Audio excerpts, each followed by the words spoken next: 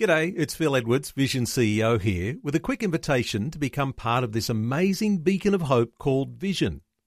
Together we can put our love into action to help people of all kinds build or rebuild their lives on the truth of God. Please consider the part you can play during our upcoming Visionathon appeal, remembering that it's your support that makes Vision possible, including this podcast. Audio on demand from Vision Christian Media. Exploring faith and the future. Neil Johnson and Bible teacher Dr. Kameel Majdali. As we seek to form those sure foundations for our lives, we've been talking about the shaking that's been going on, Kameel. Let's talk about more of things that are happening in the 21st century. Our capacity to travel, the growth of technology, our knowledge increasing at unprecedented rates. I believe this is one of the great trends that's happening in our world. We've talked about trends like increased deception and the great shaking and contrast and restoration. But here's one. The trend is travel, technology, and knowledge. Let's start off with knowledge. Apparently, it took 1,100 years from the time of Jesus to the 12th century for knowledge to double. 1,100 years. Guess how long it takes for knowledge to double today, Neil? I suspect it's doubling each year or two. Okay, maybe let's be a little more, 2 or 3 years. Whatever it is, thanks to Google, we now have knowledge doubling very, very rapidly.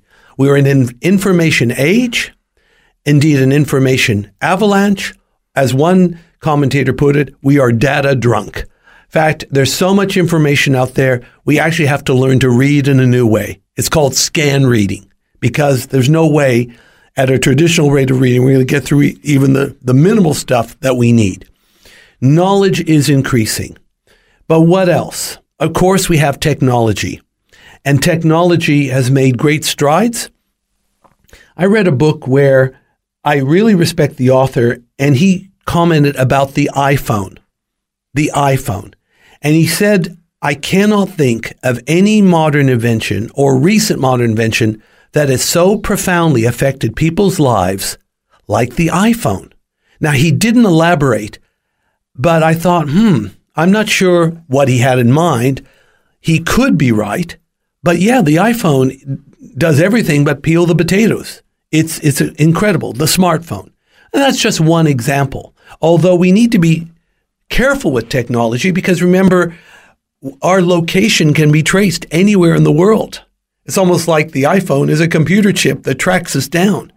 And of course, next time you look at Google Earth and you see your home and your car and your driveway, ask yourself, when did they ask for your permission to take your photo of your home and your car? And of course, the answer is they didn't.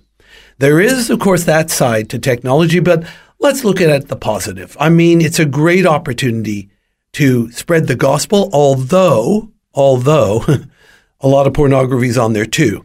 And that's not even counting travel, where, of course, you can go from here to Britain in a day, whereas it used to take 6 weeks on the ship.